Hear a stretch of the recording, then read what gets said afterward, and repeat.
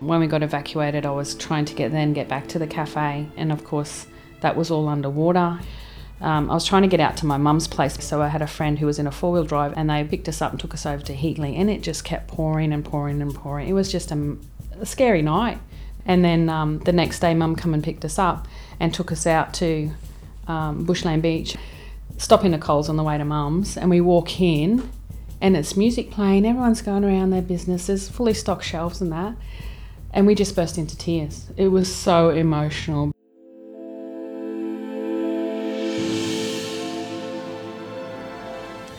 In this episode of Brave, we sit down with Kelly from Kel's Kitchen and Brew Bar. I've had the pleasure of meeting Kel now a few times, and I've always been in awe of her drive to keep going. Kel is such a forceful, positive person that giving up has never been an option for her. The Community Information Centre acknowledges and pays respects to the Wulgurugaba and Bindal people, the traditional owners of the land on which we meet for this podcast today.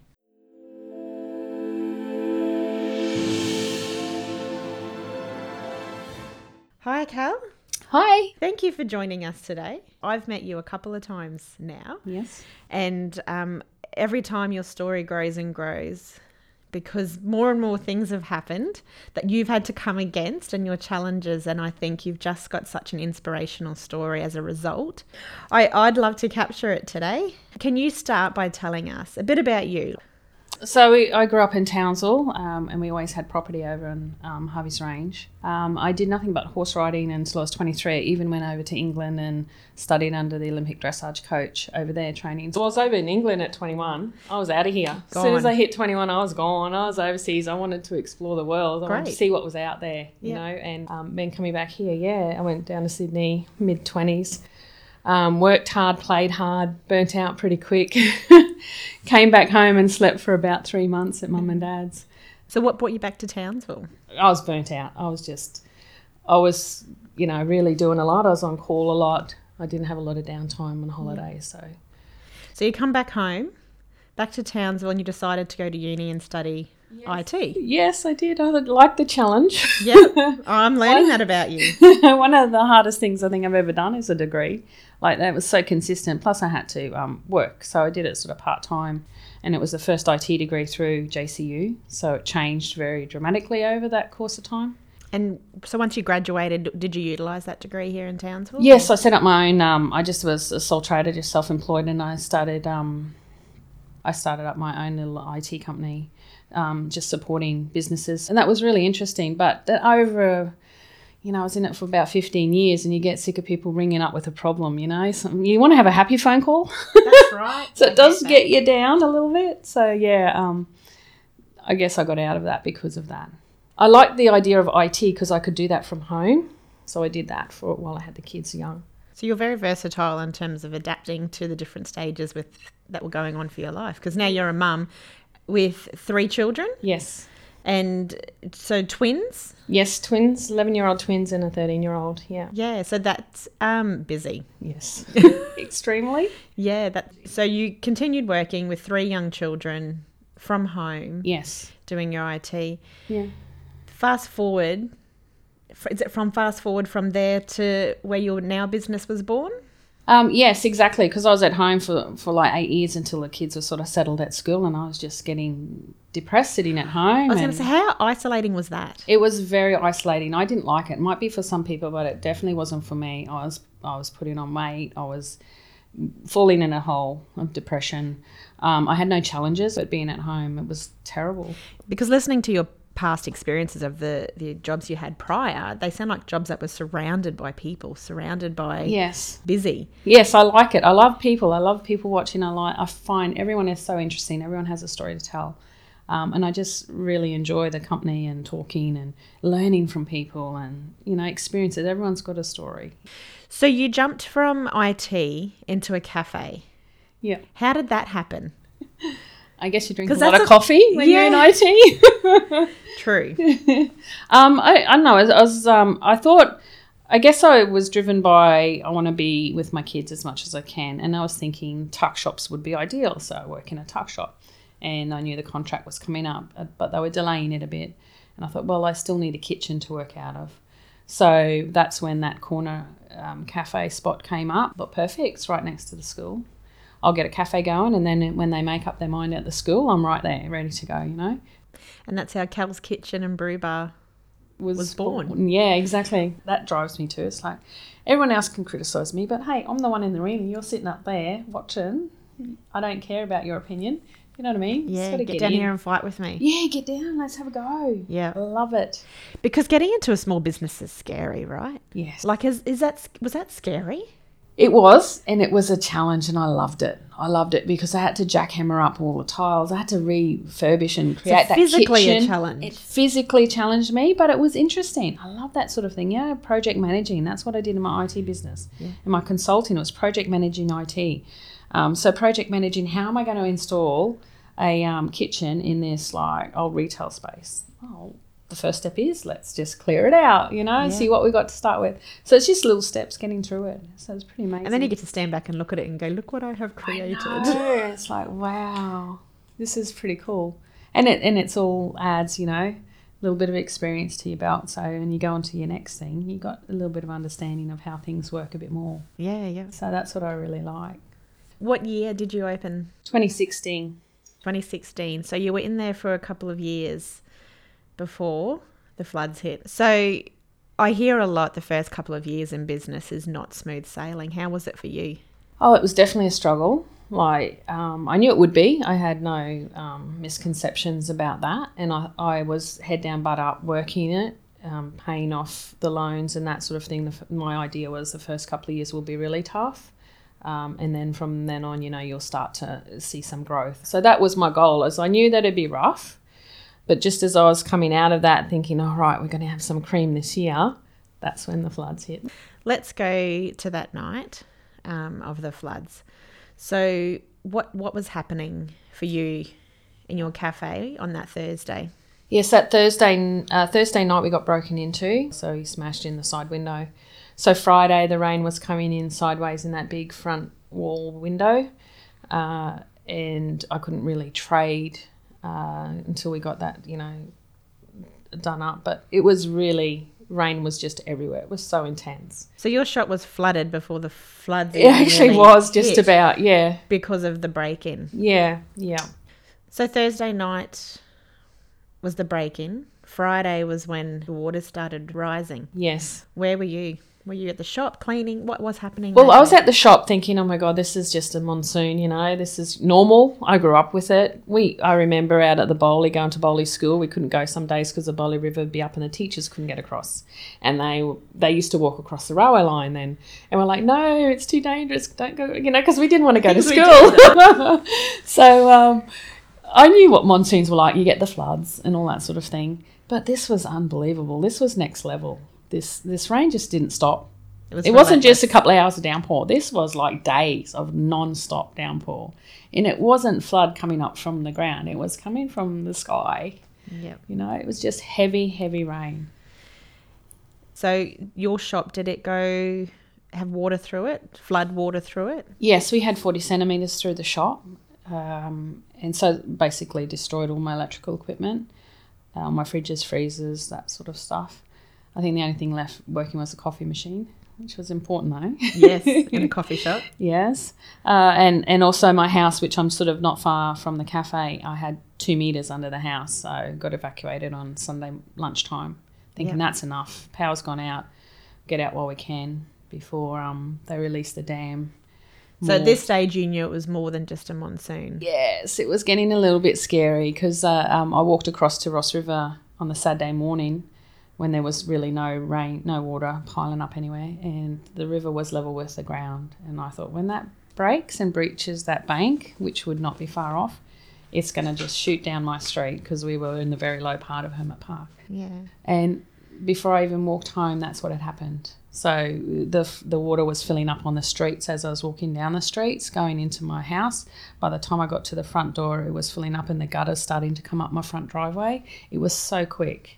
But there was so much rain, you know, it was still coming over my back fence because we're a little bit of a drop at my back fence. So it was coming in that way. And within an hour or so, it was knee deep. But it was very clear water. It wasn't all river water, you know. It was just really clear rainwater. just so much, just wouldn't stop. So you were evacuated with your 3 children? Luckily at that stage, no, my ex had the 3 children, but I had the cat and the dog and my partner at the time. So we were watching on the Saturday as the rain would break. It started to break, stopped then, but there was still, like thigh-deep water down under the house. I'm down there trying to anchor down stuff that was floating away. Unbeknownst to me, it would all be gone the next day. Anyway. Yes. So we were just there watching the army coming through the street all the time, just checking on everyone. People were evacuating around the place. And I thought, no, really had nowhere to go except my mum's. But with the dog and the cat, I thought we'll just stay here. But Sunday when we lost power and then we got the alert from the council saying that they're releasing the dam gates more that night, I thought, we've got to get out now or it's never. And we could be on our roof tonight, So that started to get a little bit scary then. And we told the army guy walking down the street that we have rung the number, we're going to get out. And he said, you won't get anyone in here for a long time because they're all over at Aikenvale, door knocking, getting them evacuated. So we started to panic then and we're like, okay, what do we do? Well, we're okay, we're safe. It's not like there's any immediate drama. And then we rang the SES and within 20 minutes the SES boat come floating over the fence and got us out and got our elderly neighbours out, which I was worried about, and dropped us up around the corner at the bus stop where it was fine. No dramas up there. Amazing. Yeah. And our SES are volunteers. Yes. That were out there risking their lives as well. They were, and they were amazing. They were just so settling and they were busy as. So they literally dropped us and ran to another call out, Yeah. So the water's gone. It's now time to go back home and go check out the cafe. Yes. What goes through your head?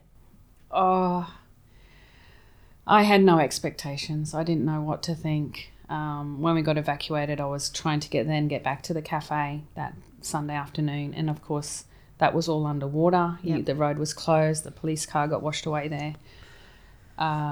So I just had, no expectations. We actually went back to I was trying to get out to my mum's place, but she couldn't drive in. The roads were sort of blocked there. So I had a friend who was in a 4-wheel drive out getting some stuff. And they called in to the shopping centre car park where we were stranded, picked us up and took us over to Heatley. And it just kept pouring and pouring and pouring. It was just a scary night, not even being in the flood zone, And then the next day, Mum come and picked us up and took us out to Bushland Beach and we went into Coles. So we're all in the car, dog, cat, stopping at Coles on the way to Mum's. And we walk in and it's music playing. Everyone's going around their business. There's fully stocked shelves and that. And we just burst into tears. It was so emotional because these people on this side of the town didn't know there's like this massive disaster happening, an emergency over on the other side of the town. It was really surreal. I don't know how to explain it. The same town. The same town. Just grey on one side and bright, yeah. It was just like everyone's just walking around, getting their veggies. We hadn't had fresh fruit and veggies for a couple of days and milk and stuff, so in this side of the town. So it was really like a real contrast and it's only 20 minutes the other side of town. So that was a bit of a shock because everyone's like normal. And here we are in the middle of Coles just bawling our eyes out going, oh, we survived. Yeah, we got through it. Yeah. So then we obviously had to come back. We had to leave it a couple of days for the water to go down and come back in. And look, what could you say? It was just devastation. There was just that silty mud everywhere. Everything had floated to one corner of the shop. It was just, what can you do? You just got to start from scratch again, I guess. And given the person you are who just seems to get in and get things done, I can imagine, is that what you did? Yeah, we had a bit of a plan because the house was all a mess as well. Under my house and my garage and all that was my laundry all gone. So we had to split up. So I had to clean. And you don't want to let that stuff dry out too much. So we had to split up. My partner did the house with her friends. Well, I got a lot of the teachers from the school come and helped me, both at the house and at the cafe, which was amazing. And some friends came in, and it's just the help and the community spirit around was awesome. And even though some people still had damage at their house to clean up, they sort of prioritised us and people parents would drop in and grab some washing from the cafe and go and do it, and other parents would volunteering and staff volunteering to help gurney out the cafe and stuff like that. So it was just, the community spirit was really good. It was very good. Mm. So insurance, Yes. what was that like? That was challenging. What were your lessons learnt from it? I don't know. I don't know how you could do it any better. I think having people advocate for you when you're in such a state of mind would be really helpful. When you're meeting with insurance, you know, put your claim in and then they go, no, we want to meet with you. And you have, you know, I had like 4 or 5 meetings over a period of a month with... Is your business open by this stage? Are you No, back open? I was doing coffees through the window for the people that needed that support and stuff, and trying to help where I could. And also I needed something to do. I couldn't stay at home with the kids and mum in the one little house and the cat and dog. I had to get out too, and I had to get the kids sorted and out and back to some sort of back routine. to some normality, yeah. And by this stage the school was open. I think they were only closed for a couple of weeks. So we were having to do tuck shop for them, so I had to go and buy another fridge, a little fridge to keep stuff in. But because I got a fridge in and I got things repaired, and the fridgie's saying, yeah, you know, you need to get this replaced. It's only temporarily repaired. Because it was up and running and going, then the insurance wouldn't cover it. So I had that struggle. So I lost a lot of that. The equipment's, some of it's still going, but, you know, I don't know when it might just pack it in. And that's the thing. That's the real rip-off, I think, with insurance. It should have been replaced, but because I wanted to get up and running, I had contracts to meet. I had to get it repaired quickly. You know, 6 months down the line, I think my insurance settled 8 months after the event. So I can't wait 8 months closing. I have to get going. And you do that, you get up and going, and you hope that insurance are going to back you and help you. But no, less than half of what I require, they paid. What government assistance or grants did you apply for? Desbit and Q-Rider were really good. They supplied me with, like, there was an initial $50,000 grant for people that weren't covered with insurance. So I managed to get some of that. But you still got to fill in the forms, take the time, lay everything out. Oh my God, it just does your head in. You know, your focus is not really there as on a normal day before any sort of disastrous event like this. So that was a real challenge, was to be focused and fill in the forms correctly, because you get one thing wrong, they reject it. So you get all that right. And the government assistance was really good in that way. And the Small Business Recovery Centre was brilliant in helping out in that way. So and then there were some Q-Rider grants coming up. So there's been some mentoring grants happening and marketing grants recently now. So it's good. It's ongoing, which is what we need. Small businesses need this. Absolutely. Oh, it's just been so challenging and tough, you know? Yep. Yeah. So floods happened. That was a bit of a crappy time. You kept pushing through. 2020. Yes. COVID hit. Yes. What did that mean for you? Oh, it was like, oh no, here we go again. And I think the lesson learnt from the flooding was that, close it up, go home. Not even going to try to maintain my business, because, you know, it's just no point. You were ready to quit. I was ready to just walk out, you know, I needed a break. Which sounds like that's not you. No, I was really worn down at that stage, you know. I was like, oh my God. And it was a point of, you know, my kids as well. You know, they lost all their toys, all our fishing and camping gear, all our bikes, everything in that flood. And we're just trying to rebuild again and get some normality. And then it gets just thrown in the air again. You know, so there's certainly no stability there, and it was all up in the air what's going on around the world, you know. So I guess it was the completely unknown. It was, yeah. It's not something you can plan for. And the rules were changing like almost weekly there for a while, and I'm like, oh, I've had enough. I tried it. I tried to diversify and go, you know, this way and that way, and then they said kids have got to stay at home. I'm like, great, okay, who's going to teach them, because I'm working? So then that was, I guess, the icing on the cake. I just went, no, the cafe is not that important to me at this point in time. I need to get home and settle the kids down and get their education on track again. Yeah. So you closed up? I did. I closed up for about 4 months. 4 months? Yeah.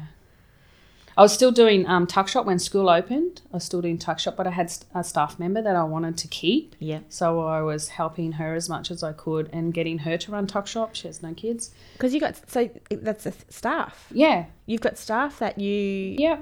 Like, what does that feel like? Oh, it's devastating. And you know, I've been on that end of it. I'm not always been a manager. I know how hard it is when you're living week to week paycheck.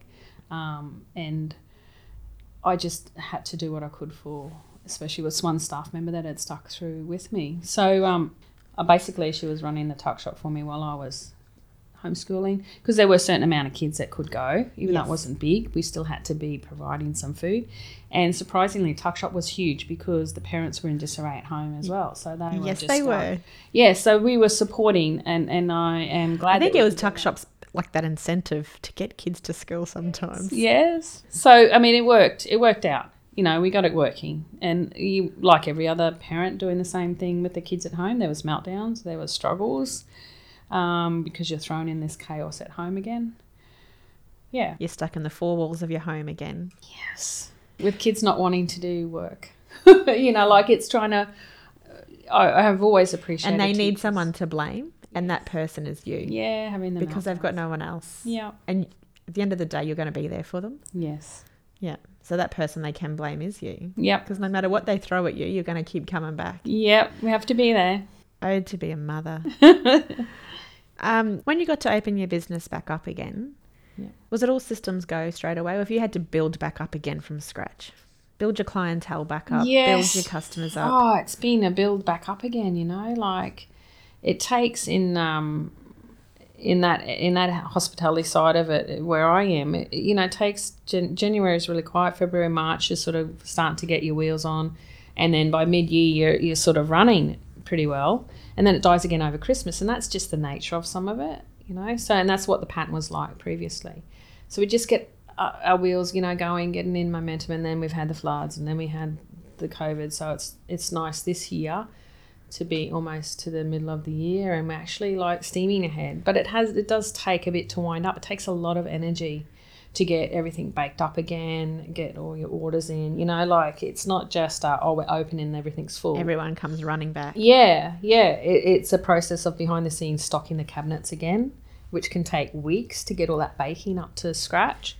And getting your marketing out there and telling people that you're open and these are the hours now. And so, yeah, it's a big process. Because did you go back open straight away to your original business opening hours? No. We staggered it a little bit because we were still, you know, fighting it.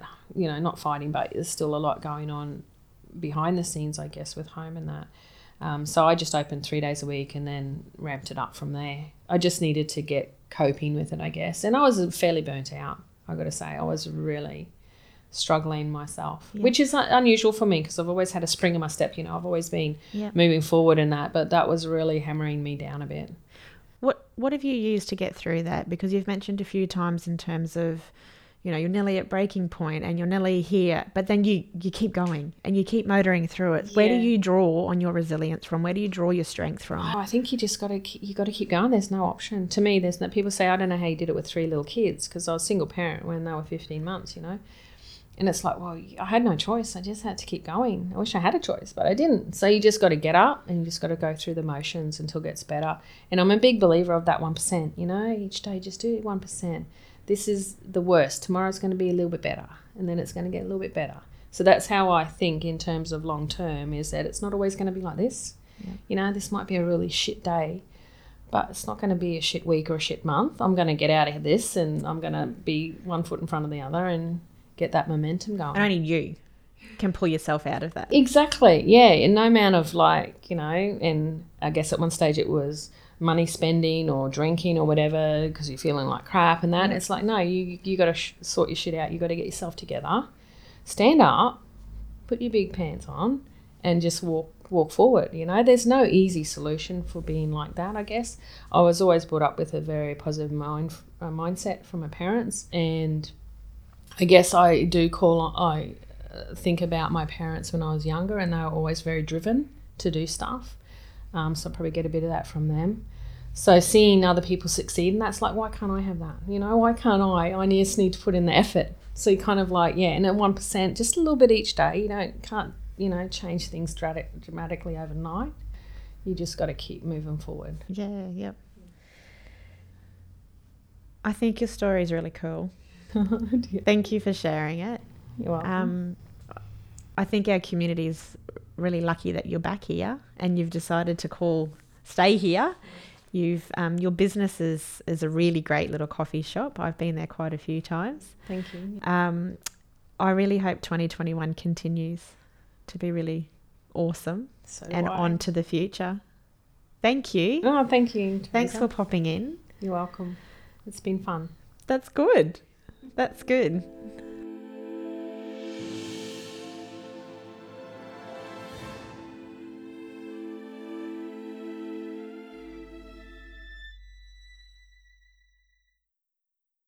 Brave is jointly funded by the Commonwealth and Queensland governments under the Disaster Recovery Funding Arrangements. This podcast is produced by Damien Lawarden.